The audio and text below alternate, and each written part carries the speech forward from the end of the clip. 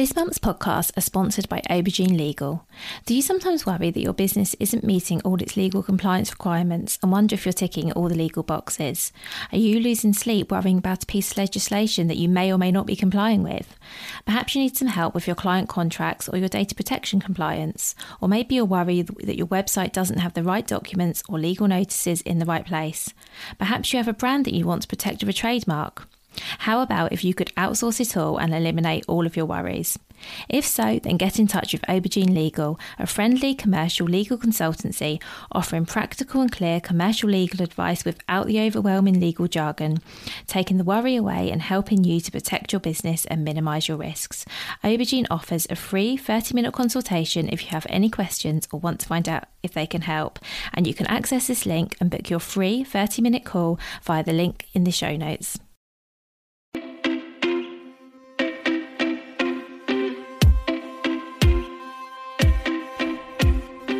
Welcome to the Bring Your Product Ideas to Life podcast. Practical advice and inspiration to help you create and sell your own physical products. Here's your host, Vicky Weinberg. Hello, so today I'm talking to Monique Horrigan from The Do Dudes. So Monique designs and sells the coolest baby and toddler comforters that you've possibly ever seen. And she's going to talk to us today all about her business journey. So as always, I really hope you enjoy this conversation, and here's Monique. So hi Monique, thank you so much for being here. Hi Vicky, thank you for having me. I'm very excited and a bit nervous. Don't be nervous, it's going to be great. So could you please start by telling us about your business and what it is that you sell? Yeah, of course. I am the creator of The Do Dudes, and they are a small, it's a little business that I set up selling baby comforters. They're completely unique design, they're super soft and snuggly, and they will be baby's best friend. Oh, that's lovely. And I have seen your website, obviously, and yeah, I do really like them. You're right, they're very different to other comforters that I've seen out there. So I'd love to know a little bit more about sort of your inspiration for creating them and how it was that you got started. Yeah, of course. When I had my first daughter, we really struggled to fall pregnant, and I had a few miscarriages, and it just wasn't an easy journey. And I think one of the things that always sort of stood out for me when I was little, probably my most formative memory, was I had a doo-doo growing up, and I just used to love this thing, and I dragged it everywhere with me, and it was a smanky old blanket, and it smelt, and it just fell apart eventually. And I just remember that sort of bond and that fondness. And I just, when we had our first daughter, I just remember kind of like, I don't know, that all those memories kind of flooded back to me, and I was sort of looking around for something that I could find that would be suitable to sort of, I don't know, just reflect more of her personality and be a little bit more suited to her, rather than just sort of an inanimate blanket or something that wasn't just another sort of Jellycat bunny, or, sorry, you can always edit out names. So I couldn't find anything, and I just thought, well, why don't I try and make something, because I'm a little bit crafty. And then I sort of had a little play around. I designed some stuff, and I sewed it pretty badly. But yeah, that was Mr. Pink, and he was the first doo-doo that was ever born. And then I just kind of felt like, oh, this is quite exciting. And I'd been going to these mothers' meetings, talks for a while. And they're always encouraging mums and to sort of do something new, do something different, don't just sit there, and if you've got an idea, then why don't you try it out? So I kind of went like, oh, why didn't I try and make some of these? And I suppose that was then the beginning of the journey, really. And then once you go from why don't I try and make them, suddenly it becomes your focus on everything, I suppose, and sort of like, how can I make this happen? So did you start off making them all by hand? I made a few by hand. The faces, because of the way that I designed them, and I wanted that sort of like handmade feel, I blanket stitched all the details around the faces. And I sort of inherited a sewing machine from my sister, but I was never a good sewer. So I found a mum sort of in my local neighbourhood who didn't mind sewing the outer shapes for me. So she spent, I'd sort of pay her per item, and she just fitted them in round naps and stuff. And she was a brilliant seamstress. So it was just super easy for her, and it just gave her something to do. And then, she sort of was helping me out. so yeah, in the beginning I made them all by hand, but it just isn't sustainable, as I sort of learned very quickly in terms of setting up a new business and everything that I needed to learn. It was just another thing with at this point, he was probably about 1.5, 2. You've still got this little toddler and you're sort of trying to figure it out. Like, there's so many things that you have to do when you've got a nap time, and that's basically your working hour or a couple of hours at the end of the day. Sitting there sewing wasn't something that I could afford to do. So I started to look at outsourcing, and that's where things get a little bit more complicated. Definitely. So how long were you into sort of this journey of creating and selling the Doo Doods when you decided to outsource the production? I think I was always looking at it because I knew I'd never sustain sewing them myself. I would love to have sort of carried on sewing them with the mum down the road, but she couldn't do the faces and she didn't want to do the faces. So that was understandable. And then it was like, well, can I maybe try and get someone else to do the faces and combine that process? But it's one of those things that my product's quite a simple looking piece, but it's actually really tricky to put together. You've got lots of felt cut out shapes, quite complicated shapes with stars and flashes and little pupils and eyes, and then you have to sew the noses, and it became a piece that people didn't really want to do half and half of it. They either just thought it was too complicated and stayed away from it, or they were they said, oh, we can probably do it or we can't. So sorry, I'm getting a bit confused. So I was trying to think how long into the process I was before I started looking at it. I think I was looking at it quite well soon into the process of having started it, because I just knew it wasn't sustainable, but I didn't realize how long it was going to take for me to find someone to be able to make them for me, which I think is the one thing that you underestimate. Yes, definitely. And I'd love to talk about that in a second, sort of how you went about finding someone. But first, I'm really curious. So where were you making your first sales? Was it mostly mums that were local to you, or did you get a website set up early on? So how did you sort of first launch them in terms of having them as a product for people to buy? I set up an Instagram account straight away, and I think I linked it to a Facebook account. I think you have to sort of do it that way, because I've been going to these business mothers meeting, business academy meetings. I kind of knew sort of like the first steps of sort of what I needed to think about. The first one that I made was for a best friend and her little boy, and then she asked me to make one for a friend of hers who's had a baby, and then I started posting about them on my personal Instagram, and then as soon as sort of a couple of friends had sort of asked for things and I'd sort of showed it around these mothers meetings, it sort of became a little bit more known.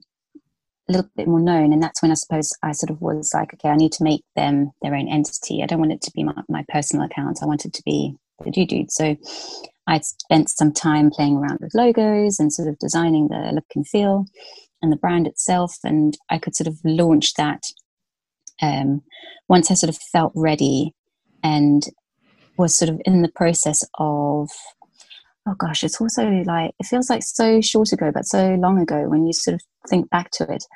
I think because of the Business Academy, I'd sort of was lining up a website, and once I knew the website was up and running, I was also trying to time that with the same time as finishing getting someone to help me with production. And my first batch was made by a professional seamstress in East London, and we spent time sort of trying to match a embroidery style, because she couldn't do the blanket stitch, but she found a similar zigzag that she could replicate on her machine to be able to do the felt shapes.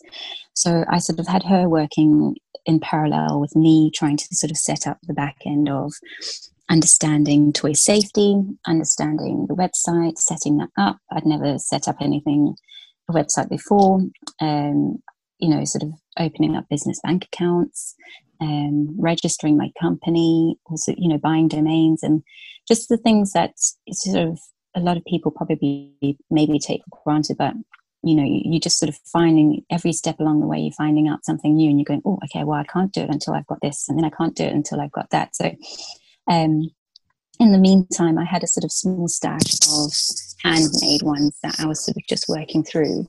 And then as soon as the the first sort of batch came through, then I was able to sort of use those a little bit to help leverage if I still had friends asking about buying one, to kind of just help push along a way. So it was all a bit kind of, I don't know, chicken and egg, I think. It sort of kind of all happened at the same time, but it felt like a very long time, but also a very short time. It sort of, I think it must have taken me a good 6 months, I'd say, to kind of get myself sort of ready to sort of do a public launch. And the funniest bit is when you do a public launch, you kind of go, well, who do I tell? I'm ready. I've got this website, but no one knows where to find it. And so it was like, I launched and I sort of told my friends and family and sort of tried to spread the word as much that way. But I hadn't got to the point of understanding like press and PR and those kind of that sort of stage yet. And, you know, I sort of used sort of more small networking groups within like the Smothered meetings and sort of All by Mama groups and things like that. But yeah, it was sort of like, ta-da, here's this website and here's my product, but sort of still wasn't sort of known to the public. So the next step was to kind of draw people to it and sort of build up a following and sort of build it up that way. But I think the sort of the hidden side is just as big as the sort of visual side. So you sort of, when you're dabbling on doing drawings in the middle of the night and figuring out or trying to read up on toy safety and the crazy things that you just don't know and don't understand, you sort of feels like you spend weeks just on those little stages alone before you sort of go, okay, that feels like I understand it or I know what I need to do next. And then all of a sudden the next stage is like, oh, okay, I don't know what I need to do next, but I need to do something and I need to do it quick to make, you know, keep the momentum moving. I think that's one of the reasons it can seem like a short time and a long time, is because when you're in it, there's so much to do and you're just busy and you're always doing the next thing. It kind of looks like one thing, but actually when you look back on it, you can see, oh, actually it was 20, 30 small things. It wasn't one big thing. It's just so many elements. I've got so many follow-up questions. I'm wondering where to go first. I might start with, so do you have a design background, Monique? I realise I don't actually know that about you, whether you have a design background. You've mentioned branding and designing. Yeah, you do. Yes, I do. I was a creative art worker and studio manager by trade when I was in the workforce before children. And I sort of probably spent about 15 years kind of working my way from being a creative art worker up into studio manager and resource manager at a design agency. It's an advertising agency called Elvis. And it was when I went on maternity leave that I loved what I did, but I sort of wanted to be able to make it work part-time and just it's sort of the nature of that game was just all or nothing. It was just a bit kind of like, you know, studio's the last port of call. You're always expected to be there finishing late nights over weekends. And it just wasn't something that I was willing to kind of sort of sacrifice straight away. So we decided that I wouldn't go back to work when we first had Evie. And yeah, so I suppose it was sort of, that's really helped in terms of, you know, having an understanding, being capable on a Mac to be able to sort of play around with fonts and logos and sort of get to a look and feel that I was happy with, rather than having to sort of outsource that to someone else or get someone else to help me with. So I suppose I was really lucky in that sort of sense. And I think that creativity sort of helps me as well because I've always loved photography.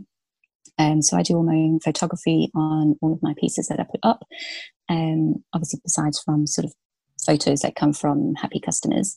So I sort of like, I definitely need more help on the planning side of things because I was never that sort of creative kind of, you know, the planner or the sort of the product developer, or we were definitely the kind of like hands-on, make it happen part of the process. So I think, you know, I love going to talks about and hearing things about how to sort of develop the brand and how you need to think about your marketing strategies and stuff, because even though I worked in an advertising agency, you don't necessarily come into that contact with that information every day, as we're just sort of the last port of call, and we always sort of struck up against tight deadlines. So, but it did definitely give me a lot to start with, which I was very lucky with. But I didn't do anything. It wasn't digital, so I had to teach myself how to do set up my Shopify website. which once you sort of kind of understand a little bit, it does sort of become more natural to you. Yeah, and I think that Shopify is one of those, and I know there are other platforms. I use Shopify too, but it's one of those things that actually is quite intuitive and user friendly. I think if you were setting up a website, I don't know how long ago, 10, 20 years ago, I imagine it was horrendous. You literally had to know the coding and do it all. And it's good to know a bit about your background as well. And I think what you've said really highlights the fact that it doesn't matter what your background is, there's always going to be strengths and areas that, you're always going to have strengths, and you're always going to have areas that you know less about and you have to work on. So I think that's a really good reminder as well. So in terms of, we were talking about some of the practicalities, and so obviously you knew a lot about the design aspects of how to design your products, and we'll talk about getting them manufactured in just a moment. What it would be good to understand is, so what did you do in terms of like the safety standards and how the comforters had to be constructed and compliant and that kind of thing? Because I imagine that's an area that terrifies a lot of people, because very few of us have got experience in that area. Yeah, it also terrified me because obviously I was making a baby product that can be used from birth, and the last thing I wanted was for anything to happen and a baby get harmed anywhere. And that's certainly any kind of manufacturers, anyone that's producing anything, is biggest fear. But I joined a fantastic group in the beginning because obviously everything was handmade, and it's the Facebook group. I think it's CE standards for handmade. I need to double check it, but they're fantastic. So they're sort of just a self-funded group, or not even funded, I don't even think. It's just a group, and if you're going to be making anything that's going to be used for being kids and toddlers and stuff, they talk you through how to get stuff CE tested, and a lot of the time you can do it yourself for certain things. There's a lot of stuff that you can't actually do yourself, so you can't sort of chemically test your fabrics and things, but the sort of stress tests that the product goes through in terms of sort of like the durability and the sort of like how many times you can pull this thing apart and, strain the seams and pull on anything that's dangly, or, see if anything's going to come, those kind of things. They do it. Once you start understanding it, it does make a lot more sense, and you can do some initial tests yourself. The best course of action is to always get it done professionally. There are a lot of safety, what are they called? Safety testing agencies out there, and obviously, I think the biggest thing is it's a big expenditure in the beginning. Is when you're getting everything sort of safety tested. The first ones I did myself, and then I had all the fabrics chemically tested to make sure that there was no harmful chemicals or dyes or azos or anything like that, any kind of ions. You'd be surprised at sort of what people try and hide in fabrics. It's crazy. And then when I was having them manufactured, I sent them off to be tested independently. So you pay for that test, and then they kind of send the results back to you. And as long as you're sort of aware of you don't change the process of how you make things. So it's always the same process. You've got the same stitch type. You've got the same, overlock versus single stitch or whatever. And however those seams are bound together, and however you attach ribbons or whatever, as long as that process remains the same, your product, if you change, on mine, the designs change slightly within the faces, but it doesn't mean I need to get every single one safety tested, because I know my batch of fabrics, again, once I'd sort of moved into a sort of bigger manufacturing and I was ordering fabrics in by sort of 50 meters or 100 meters, I knew that I could source 100% GOTS organic cotton jersey, which comes fully certified already. So I don't have to pay for that certification. But in the beginning, where I wasn't quite sure some of the fabric had come from, I got it all fully safety tested and made sure, just to check that the sort of supplier was giving me the correct information. And then, I suppose it's sort of the structural and durability of it, and the sort of the biggest thing is obviously what goes into the fabrics themselves and how they're made.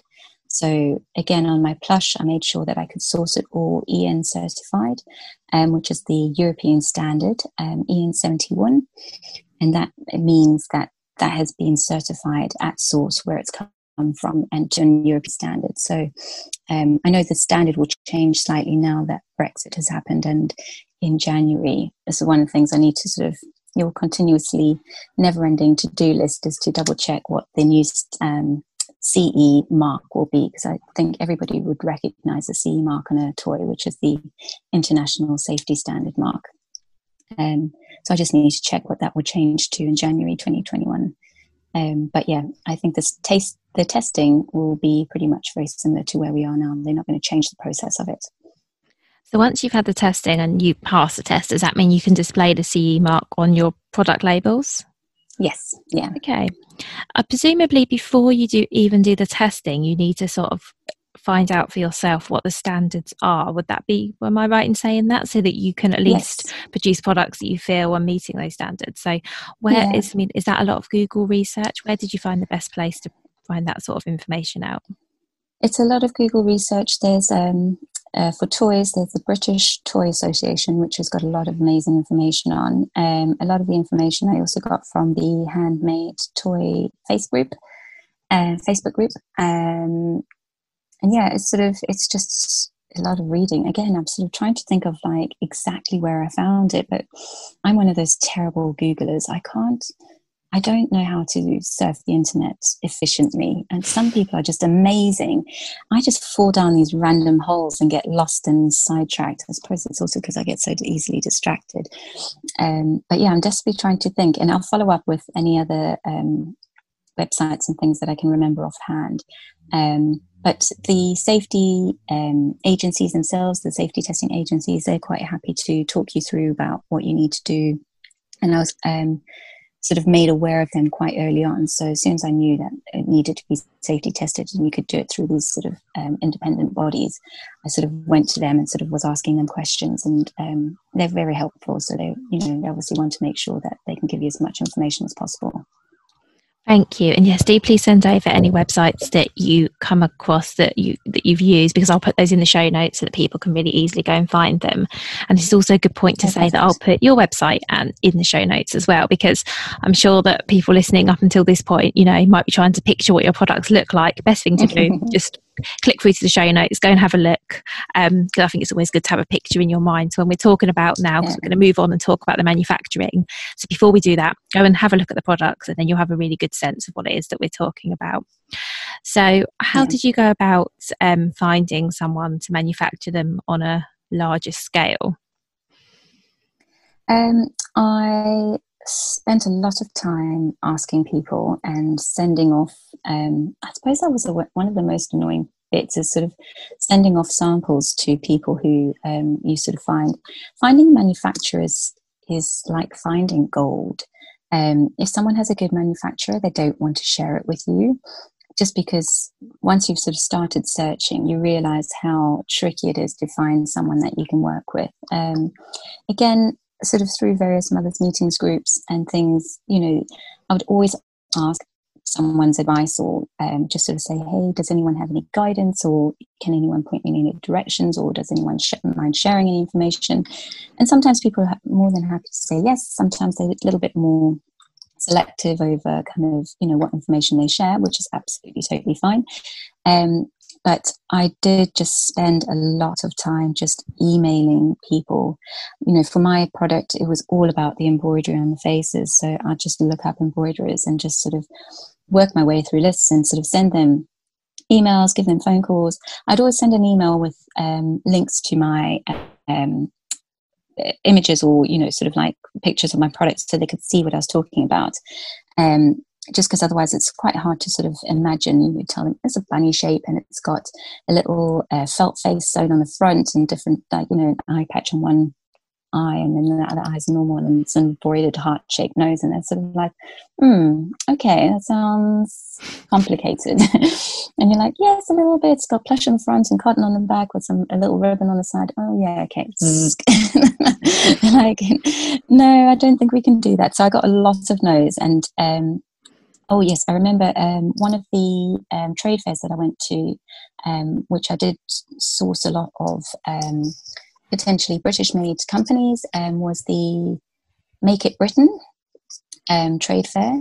and they're all British-based companies, so that you could sort of go along to this big trade fair. Obviously, at this point, it was in real life. Now I think it's all online, and speak to manufacturers, and they go, and that's their sort of kind of like forum for being able to be seen and sort of found. And it was nice because you can go and have a conversation with them, and you can just show them your product in real life, and they can hold it and touch it. And some people desperately tried to make things work. They sort of said, yes, we can do the embroidery, but we can't do the final fit. But then one company said they could do the final sew, but they couldn't do the embroidery. And then I was trying to work out how I could match these two together. But the one thing you sort of always have got to be conscious of is sort of, you don't really think about when you're making a few, but as soon as you start moving around sort of 100 meters of material, it's really heavy.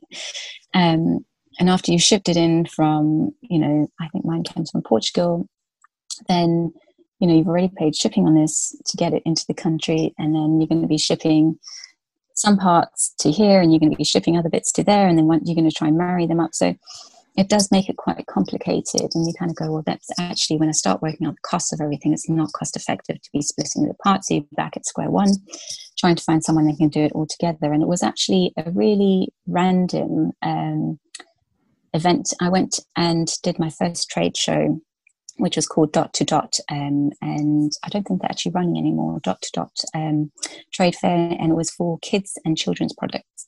And I was standing on the new business section. There's sort of like 4 stands, which were sort of new business. And I was chatting to the ladies on either side of me, who obviously also new businesses. And one of them, she is called Ari London. And she was making these beautiful children's clothes.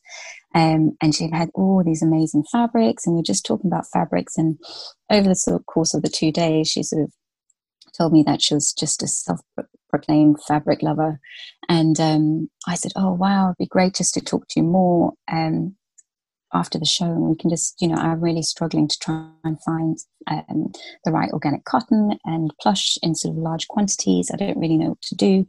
And she said, yeah, I'd love to help you. So again, I think you should never stop asking for help, because you never know who's willing to give it and who isn't. Even if you get knocked down 100 times, just keep going, just keep asking. Because I literally did. I asked everyone, like, does anyone have any contacts in sort of like wholesale fabrics?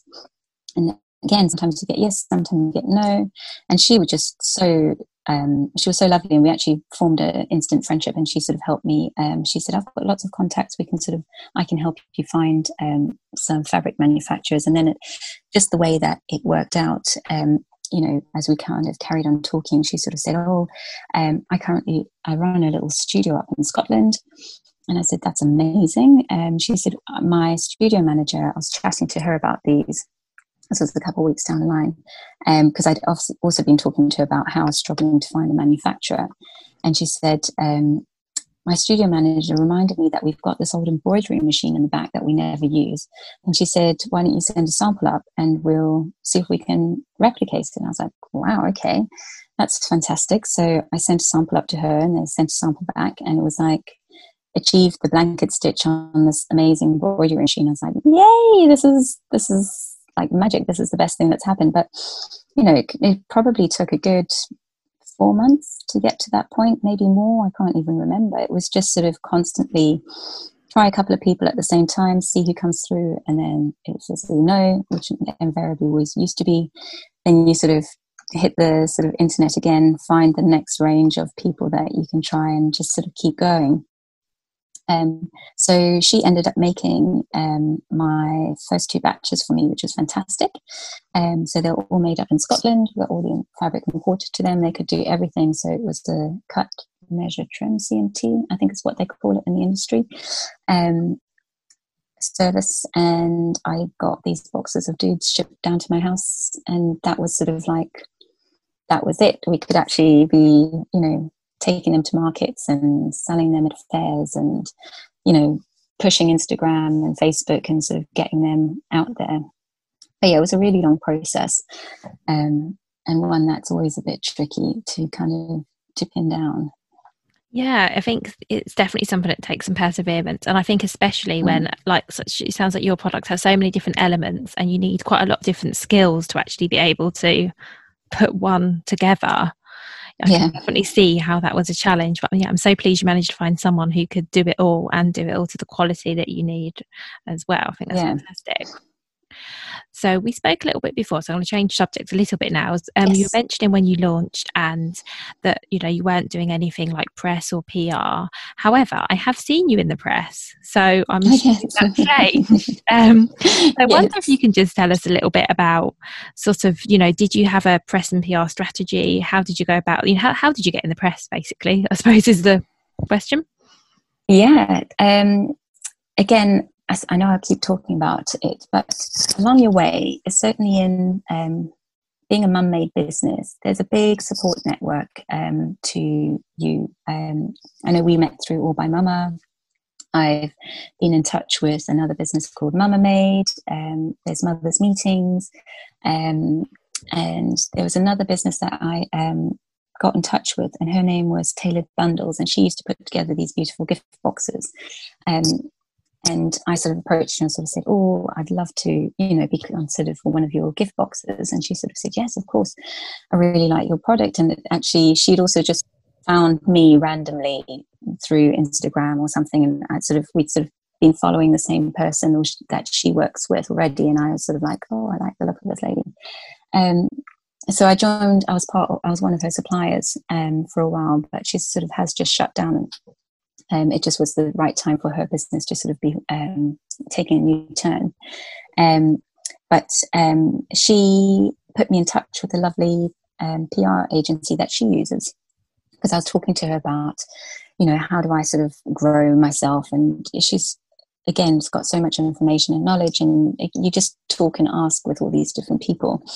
And she said, I've got a great PR company who's called Carnsight Communications, who she was using for her PR. And she put me in touch with the lady there, Jessica, and we sort of got chatting. And it was always one of those things that I sort of just said, look, I don't have any money. I've never had any money to just sort of splash around, which is why I've done everything, and everything takes a lot longer and a lot slower. But she sort of said, well, why don't we just work with what you have? You know, we break it down to, you know, we'll break it down to sort of like a couple of hours here and there, and then, you know, work it up until we've spent a whole day on it, and then we can review where we are. And she said, as long as you've got an idea of what you want us to be doing, then we can sort of focus on that. Because she sort of said to me, like, it doesn't really feel like you need us to be planning your content. You don't need us to be running your socials at the moment. It's more about the stuff that you don't have the time for. And I just sort of said, I'd love to reach out to press. I always keep saying to myself, that's the next most important thing to be doing. But then you get sidetracked by SEO testing your website, because you realize that no one's finding it because your analytics is not right and your SEO like keywords are wrong. So that takes you a month to sort of sort out and figure out, because you're only doing it an hour every day. So I said to her, I'd love to be able to do a PR push. And she said, that's great. We can know exactly what we can do. And so we just worked together, and they just sort of did it in small batches, spent a couple of hours a day sort of doing the first step, kind of finding all the publications that we thought were probably right, getting contacts for them. Then, you know, we'd sort of worked on putting the press release together. I worked on all the images, made sure we had a nice batch. And then they reached out to everyone.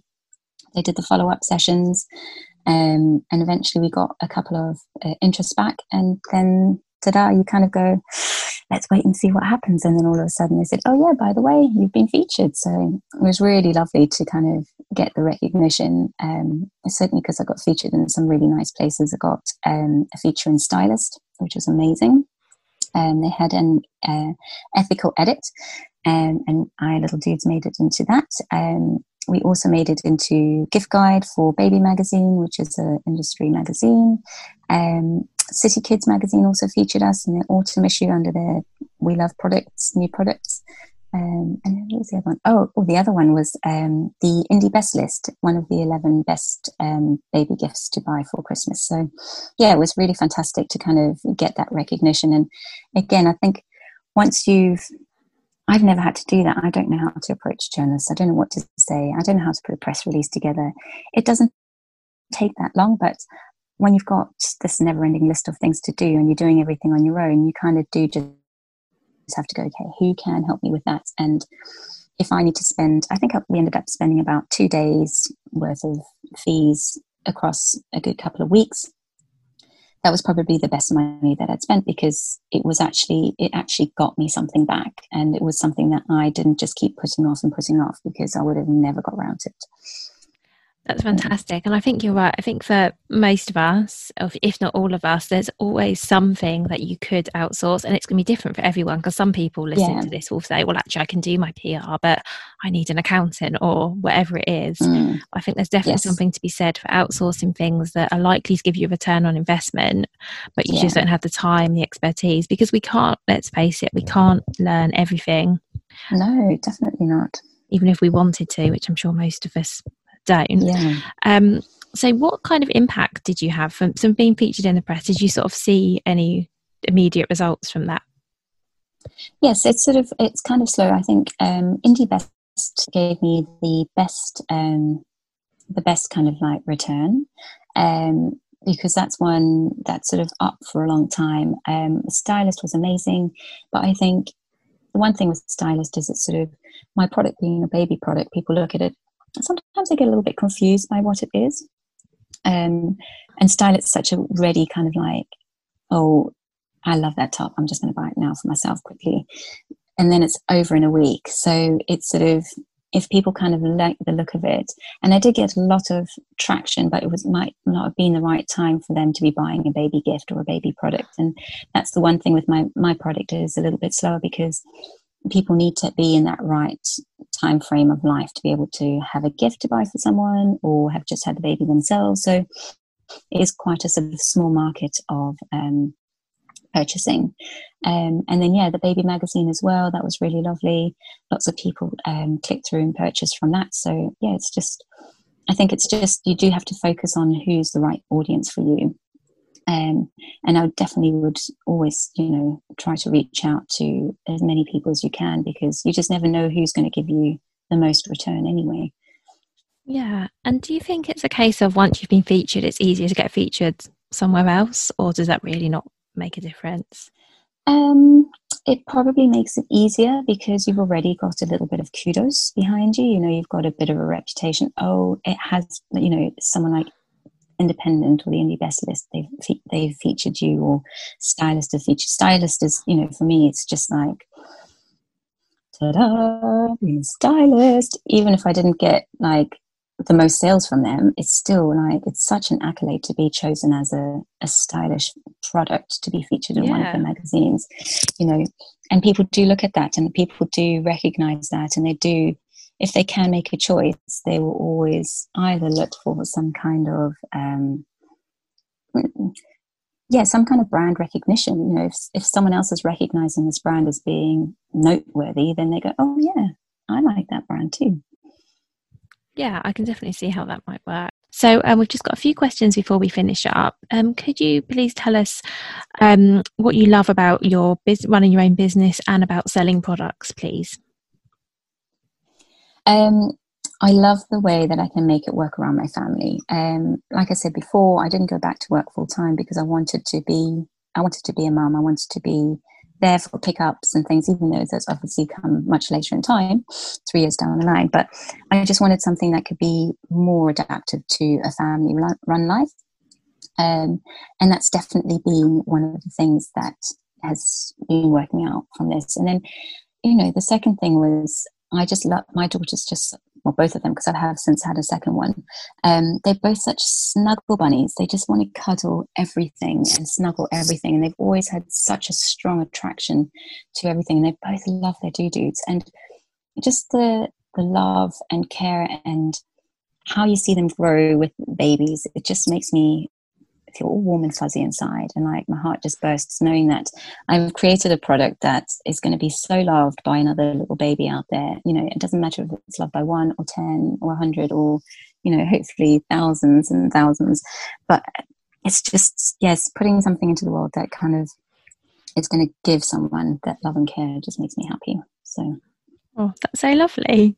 That is really nice. And just one final question, and this is one I ask everybody, and I like this question.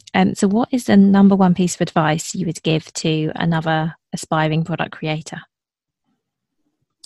I would definitely say, if you just follow your gut, if you have a dream and you want to pursue it, just give it a go, but just be realistic. I totally underestimated how much time, money, and effort, and blood, sweat and tears that have gone into this, it would be, because I just had this simplified version in my mind of, I can make it and can sew it. And I think you do have to just be realistic with yourself and say, this is going to be a long, hard slog. It's taken me 3 years to get here.